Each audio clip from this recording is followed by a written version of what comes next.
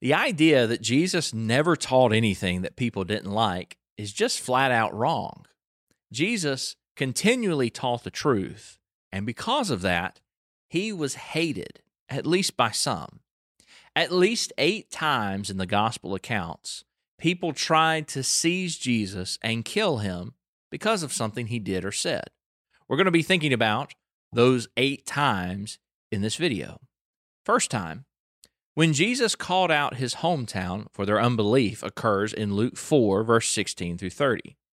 Jesus read from, on this occasion, Isaiah 61, verse 1 through 2, in his hometown synagogue and applied the prophecy to himself. When people started wondering what was going on, he told them, no prophet is accepted in his hometown.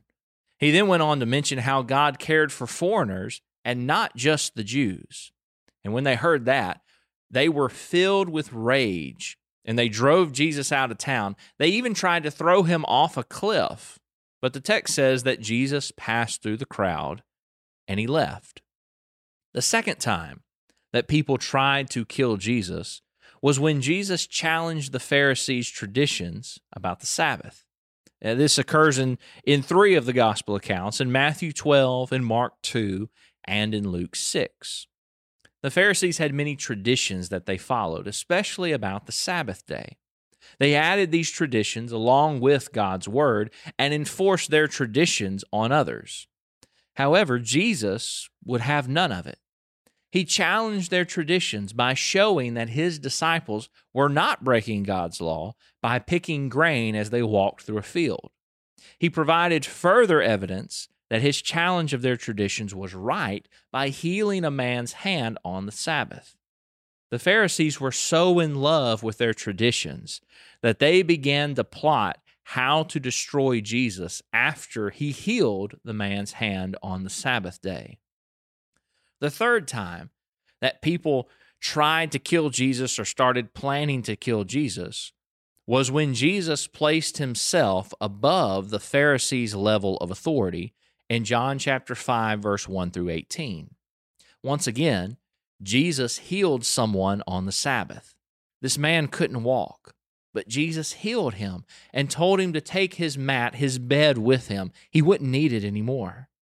The Pharisees confronted this man and they told him, "You're breaking God's law by carrying your mat on the Sabbath." The man told the Pharisees that Jesus had healed him and told him to carry his mat. The Pharisees wanted to kill Jesus because of this. Jesus told the Pharisees that their traditions were not greater than God's authority. He said that God was his Father, making him equal with God. This only made them want to kill him even more. The fourth time that someone tried to kill Jesus or plotted to kill Jesus was when Jesus called himself by God's name in John chapter 8, verse 48 through verse 59. In another confrontation with the Jewish leaders, Jesus told them, "Your father Abraham rejoiced to see my day, and he saw it and was glad." John 8, verse 56. And the Jews mockingly replied to Jesus and said, "You're not even 50 years old yet, and have you seen Abraham?" Jesus responded and said, "Before Abraham was, I am." John 8, verse 57 through 58. Now that got their attention. Jesus said that he is the I am, a clear reference to the Lord God, all the way back to when Moses saw the burning bush and spoke with God there, Exodus 3, verse 14. Jesus made it very clear. He is eternal and powerful, and he goes by God's own name.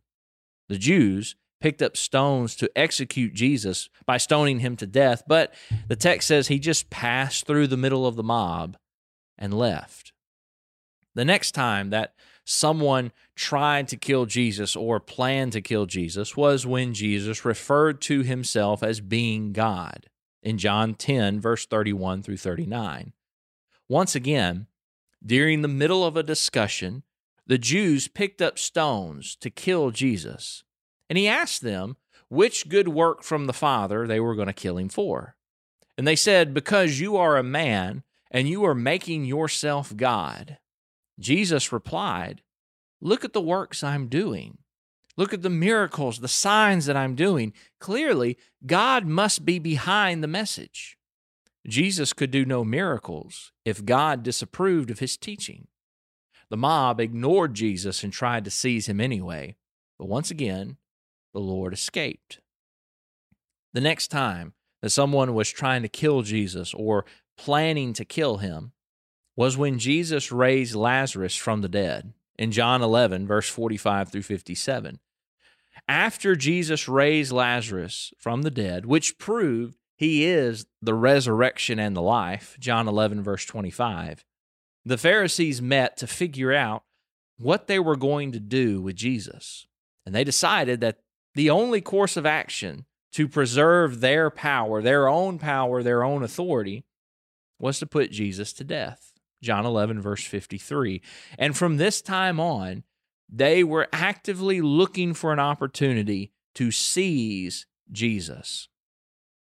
And then another time that people tried to kill Jesus, or they planned to kill him, was when Jesus cleansed the temple the final time of corruption. You can read about this in Mark chapter 11 or in Luke chapter 19. When Jesus arrived in Jerusalem before his crucifixion, he went into the temple and he drove out all the merchants selling animals. These merchants were taking advantage of people by charging these huge amounts of money. They were drastically raising the prices, and basically people had to pay them. Not only were the leaders of the people robbing folks financially, but they were also robbing them spiritually. So Jesus taught every day in the temple. The leaders of the people wanted to destroy Jesus, but they couldn't because of the crowds of people gathered around Jesus listening to him. And then another time that people tried to kill Jesus or planned to kill him was when Jesus told the chief priests and the Pharisees that the kingdom of God would be taken away from them and given to another nation. This is mentioned in Matthew 21, in Mark 12, and in Luke 20. Jesus told the rulers of the people that God's kingdom would be open to other people, not just the Jews. The Jews would end up rejecting Jesus, but their rejection of the Messiah would be what sealed their fate and, as Jesus says in Luke 20, verse 18, ground them into powder.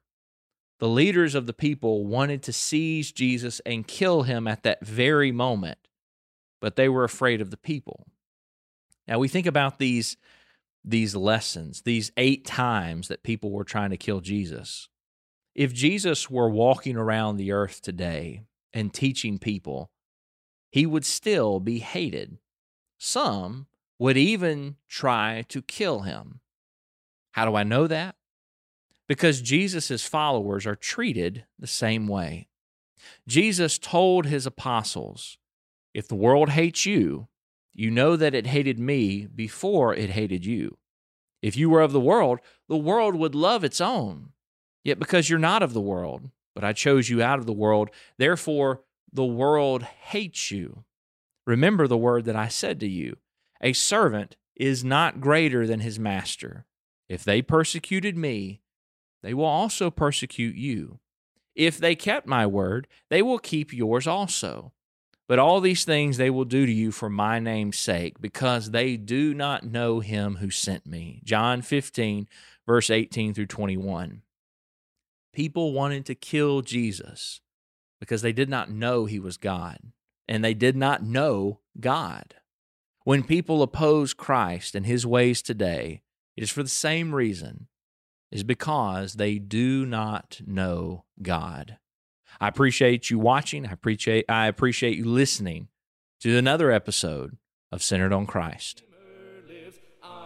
Centered on Christ is emailed as an article 5 days a week.